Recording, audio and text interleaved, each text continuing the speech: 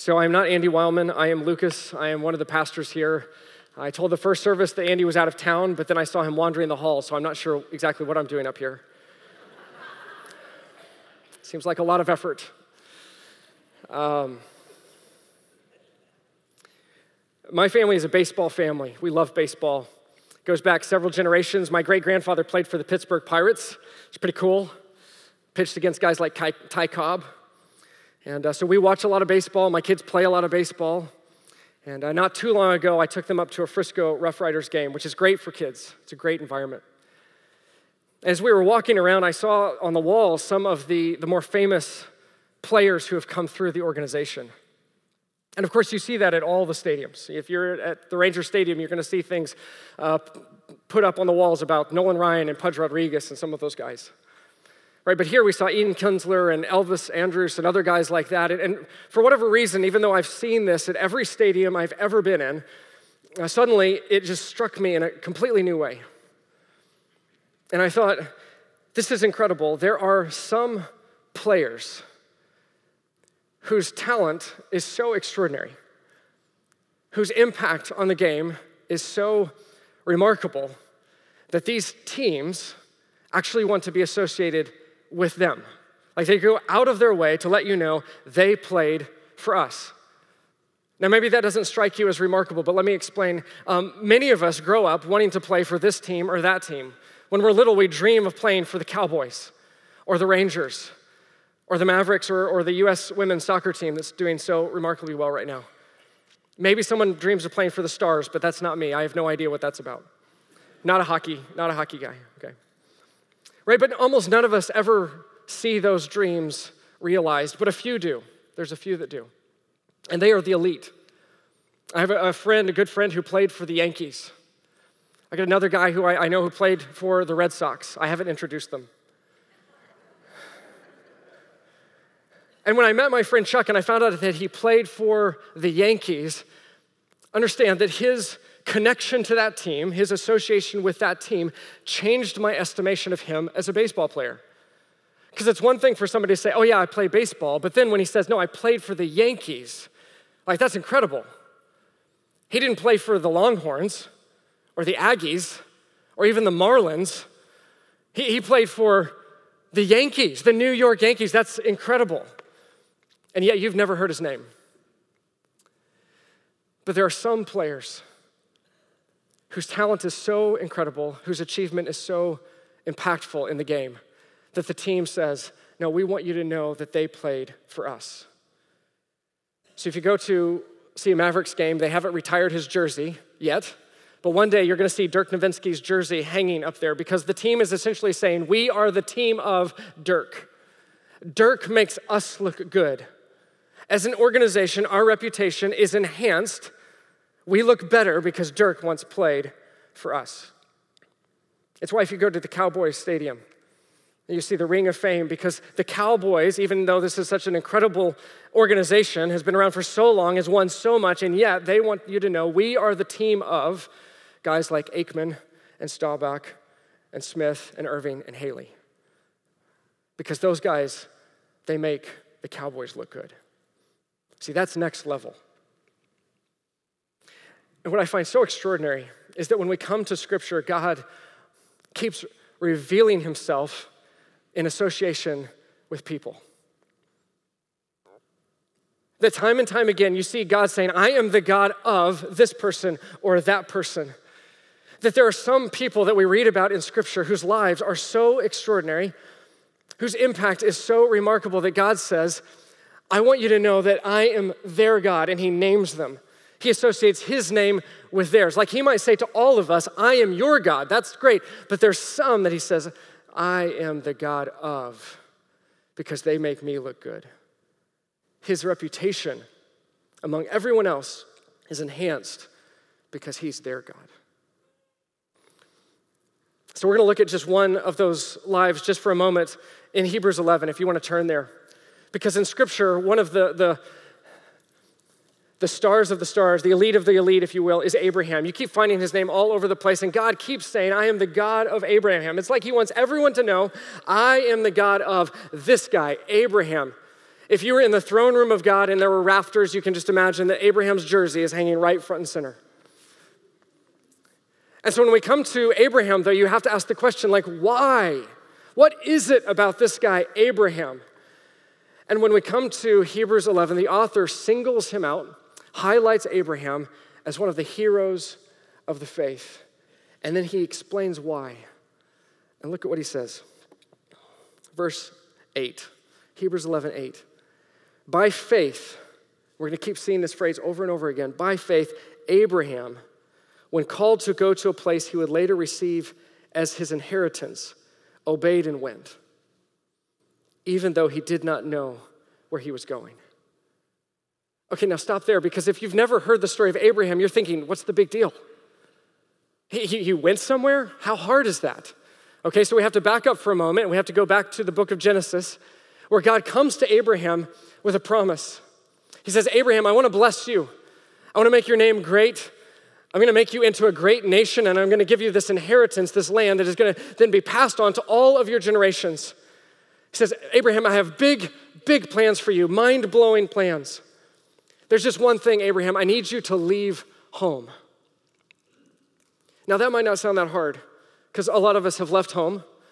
Some of you are wishing your kids would leave home, right? How hard is it just to leave home? But understand that in the ancient Near East, leaving home was a big deal because home was everything. Abraham was from a little town called Ur. And that's where we can only assume his family was, his extended family. And your extended family, that's your economy, that's your safety, that's your security, that's whatever luxury you can enjoy. All of that is wrapped up in home. And so to leave home was to leave behind everything that you knew. And notice that Abraham isn't called to a place. Instead, he is called to a direction. God doesn't say, here, I want you to go to this city. He simply says, go somewhere. I'm going to lead you. And what does it say? He did not know where he was going. There's no GPS. There's no maps. God just says, follow me into the wilderness. Just follow me that way. And incredibly, Abraham packs up his stuff with his wife Sarah and his nephew Lot, and they just start going that way, wherever that is. See, that is next level faith. And the only thing more incredible than the fact that Abraham set out was that he never turned around. Because I don't know about you, but give me a few days walking in the wilderness and I'd be like, Abraham, hello, can we turn around now? Because it's a lot of sand and rocks and hot, and we don't know where our next meal's gonna come from. There's no exits. Pull off and get a burger. You don't know where your next meal's gonna come from. If bandits come to attack you, you don't call 911. You just fight. That's it. So Abraham, why are we out here like we don't even know where we're going? Let's go back. Remember Ur? Ur was nice. I mean, the shopping and the restaurants and the nightlife. I mean, that was the good life. Abraham, can we please go back to Ur? Because Ur, and that's where it was at. And Abraham says, no, we're just going to keep going. Look at how he describes this in verse 9. By faith, there's that phrase again. By faith, Abraham made his home in the promised land like a stranger in a foreign country. He lived in tents, as did Isaac and Jacob, his descendants, who were heirs with him of the same promise. Why? For he was looking forward to the city with foundations, whose architect and builder is God. Given the choice between going back to Ur and having everything that he could see, everything that he knew, all of his safety and security and all of that, and living in a tent in the promised land, Abraham said, this rock looks nice. Let's stay here. Abraham believed so deeply in the promises of God that he was willing to risk everything that he could see, everything that he could hold on to for a future that he could not see. An eternal kingdom that God was building. And he said, I'm not giving that up. That's next level faith. And it's not just Abraham. If you have your Bibles and you're looking in Hebrews 11, you begin to see all these names that the author is going to single out and highlight. and say, these are men and women, these are heroes of the faith. And almost by every name, there's this little phrase, by faith, by faith, by faith.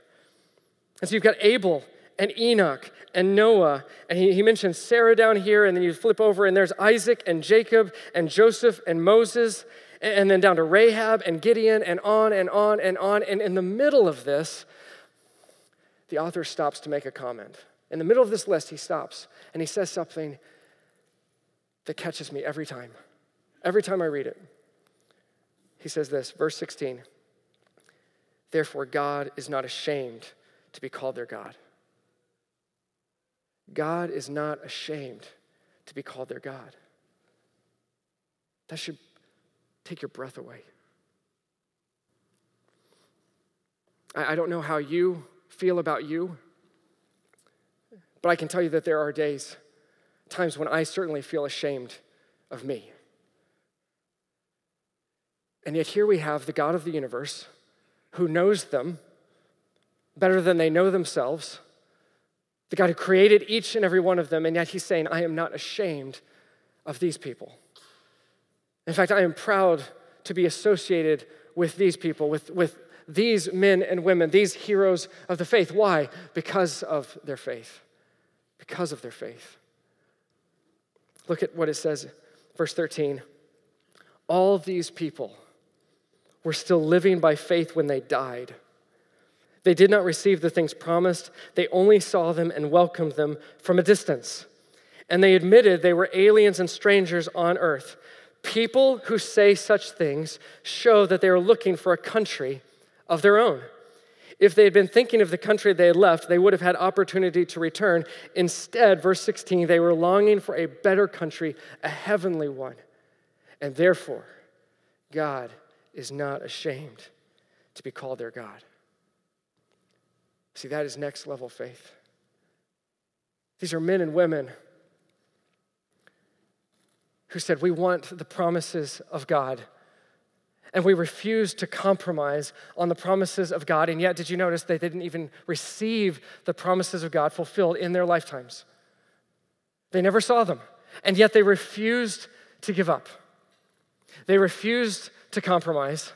They refused to settle for everything that the world had that they could be offered. Right, all the riches of Amazon that Amazon advertises to us, whatever your Google ads pops up, whatever inheritance Instagram is promising, they said, no thanks, hard pass. We don't want any of that, because they're looking for something more. They're looking for something better, a heavenly country, a kingdom without end. See, that's next level faith. Have you ever known anyone with this kind of faith? You ever spoken with somebody and you could just tell they had this kind of faith? It's awkward because those people are a little off. It's like they don't see the world the way the rest of us see the world. They're just not quite normal. Frankly, it's a little disconcerting when you're having a conversation with them, because the things that they value don't seem to be the things that I value, that we value. See, we spend a lot of time talking about our castles, don't we? And our kingdoms that we're building. And we're Texans, so we're subtle about it. But we want people to know, like, this is the vacation I'm taking. This is the house that I've got. This is the job I've got. This is the career. This is whatever's going on. I want you to be impressed. And these people, though, you're having that conversation and they look at you as if, that's it? Come on, you'd be impressed. Look at this castle that I've built. Look at this kingdom that I've built, and the little moat and the drawbridge. I mean, this is nice. Look what I've built. And nothing. They don't seem to get it. I had the privilege of getting to know a couple of doctors, medical doctors, specialists in their field. And they live in one of the most persecuted and dangerous countries in the world to be a Christian. And they use their medical expertise as a way to make inroads for the sake of the gospel. And not only that, but they live next to, right on the border of another country that's even more dangerous and even more persecuted. And so they use their medical expertise to get into that country. And they do all of this knowing that at any time the police could come and could kick down their door and arrest them and take them away to be tortured interrogated, and even just disappear, like we'd never hear from them again. And when you sit down with people like this, as I've had the privilege of doing, like at some point you just have to ask the question, why? I mean, you just have to know. So I'm sitting there at lunch with them, and I said, you just got to tell me, why would you do this? Because let's just state the obvious. You're doctors. You're specialists in your field. You could have anything in the U.S. Like move out of that country back here, and you can have the houses and the cars and the vacations, and your kids can have that kind of education. Like, why? What are you thinking? Why wouldn't you do that? And they looked at me as if they didn't understand the question. I'm sorry, Lucas, I'm not sure what you're saying. And I said, look, I've seen your apartment. You showed me a picture of your apartment. It's this ratty, horrible little place in this city where it is literally a health risk to live. You live there. Have you seen Highland Park? You could come to Highland Park. You could do that. And I'll never forget what she said. She said, I've never seen the point. She said, why would we invest in a house when we're investing in a mansion that's to come? And I thought, I'm out of my league. See, frankly, it is disconcerting to speak to people like that. It is unnerving to listen to people like that. And I think that one of the reasons is because deep down, many of us in places that we don't want to admit, we're terrified that maybe, just maybe, they're onto something. That they get something, and we just don't. And I know some of you are thinking, well, they're missionaries. Like that's a special category. They're missionaries. In fact, I hesitated to even use this example because I knew some of you would write it off. Well, they're missionaries. They're super spiritual people. Can I tell you something? I've known a lot of missionaries. I've been a missionary. There's nothing special about missionaries except this. They said yes when God called. That's it. And in fact, that's really what faith is. It's when God says, follow me, and we just say yes.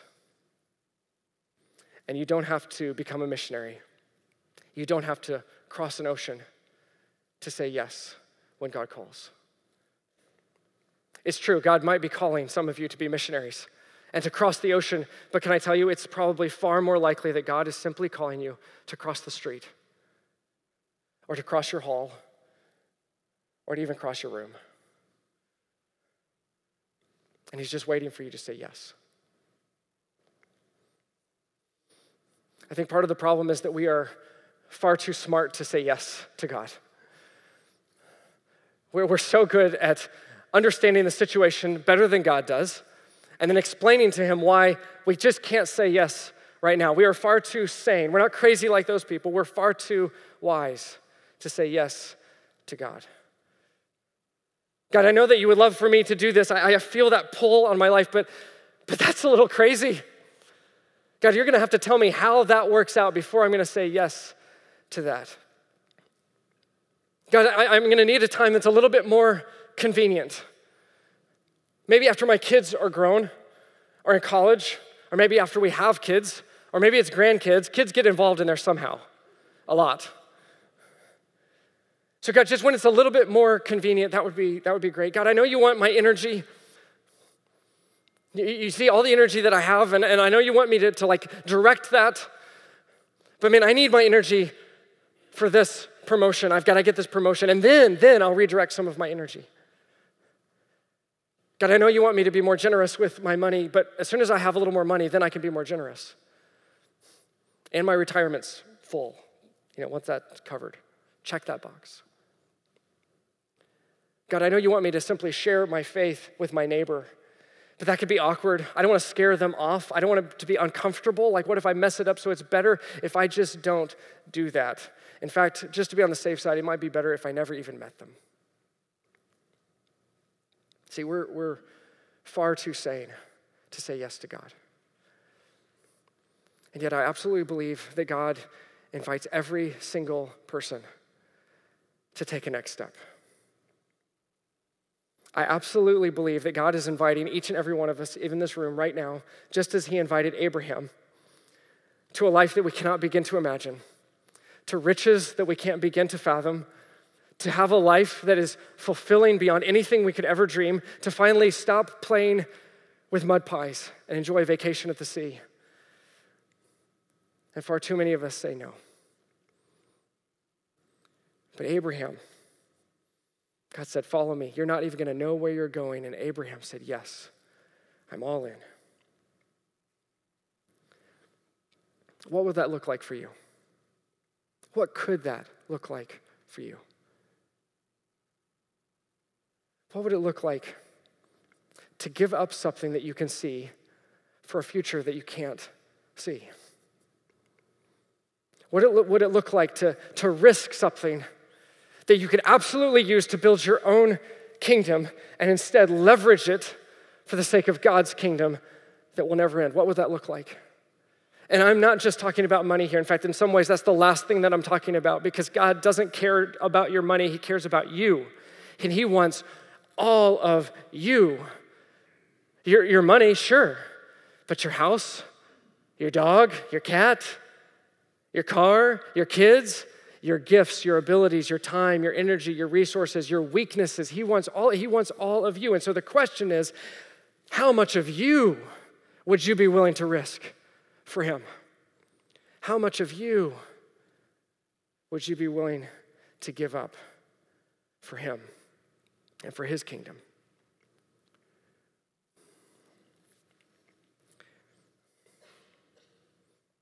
Can I just ask, when was the last time you invested in eternity?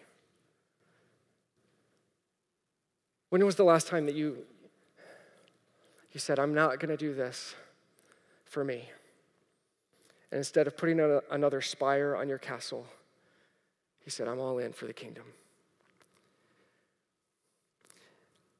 I'm guessing that some of you, you're sitting there and you're like, I want that. I'm just praying and I'm trusting that God is pushing on some of your hearts even right now, and you're thinking, I want that kind of faith. I want that kind of next level faith. I want to put it all on the line for the kingdom. I want to risk something, anything. But let's be honest, man, the world gets such a hold on our hearts. So where do we begin? How do we even begin to do that? Where do we get started? Let me give you a couple of ideas, okay? The first is this, it's very simple. Ask yourself, where is the Holy Spirit pushing on my heart?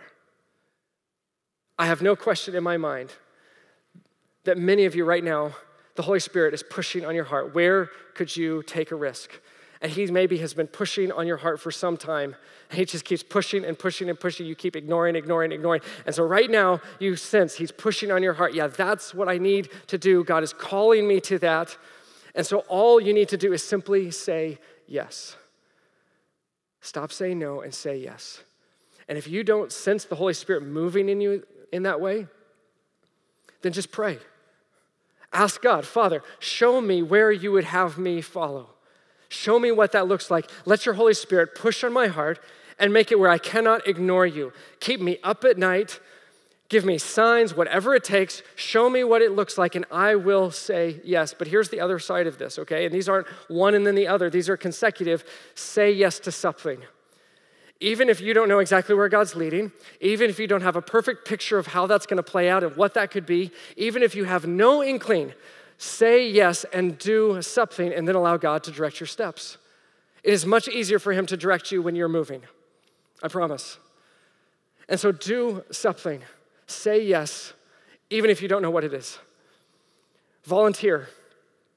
Volunteer here at Grace. We've got all kinds of opportunities. You heard earlier, Kevin was talking about Beach Club at Kaya Elementary. Volunteer there. They're going to have a lunch in just a little bit. Like, there's opportunities right there. Just volunteer. Start a neighborhood Bible study, or a neighborhood book club, or a neighborhood movie club, or just use your gift of hospitality and say, you know what? For a month, we're going to open up our house every Friday night and just invite everybody over and get to know them. Take the gifts that God has given to you and simply redirect them. Say yes to that. Cancel cable. Bless yourselves by canceling cable, not to get DirecTV, but to say, we're going to take this money and we're going to give it to somebody who's feeding the homeless here in Dallas. Or maybe some of you, and I'm not thinking of anybody because I don't really know where you all are, sell your second home. I know some of you have them. and give the money to somebody who's planting a church and needs a space. If you need names, I can give you names. But say yes. Say yes. Here's the deal. Here's the little caveat. It's kind of big. You will never risk anything for Jesus and his kingdom until you understand that he risked everything for you. You will never risk anything for Jesus. It will be a charade. It will be pretend.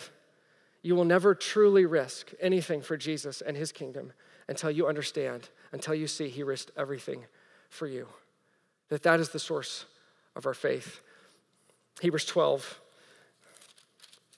where that whole chapter 11 moves towards, says this, therefore, since we are surrounded by such a great cloud of witnesses, let us throw off everything that hinders and the sin that so easily entails, and let us run with perseverance the race marked out for us. That is a call to arms, a call to faith. But look what he says. Let us fix our eyes on Jesus, the author and perfecter of our faith, who for the joy set before him endured the cross, scorning its shame, and sat down at the right hand of the throne of God.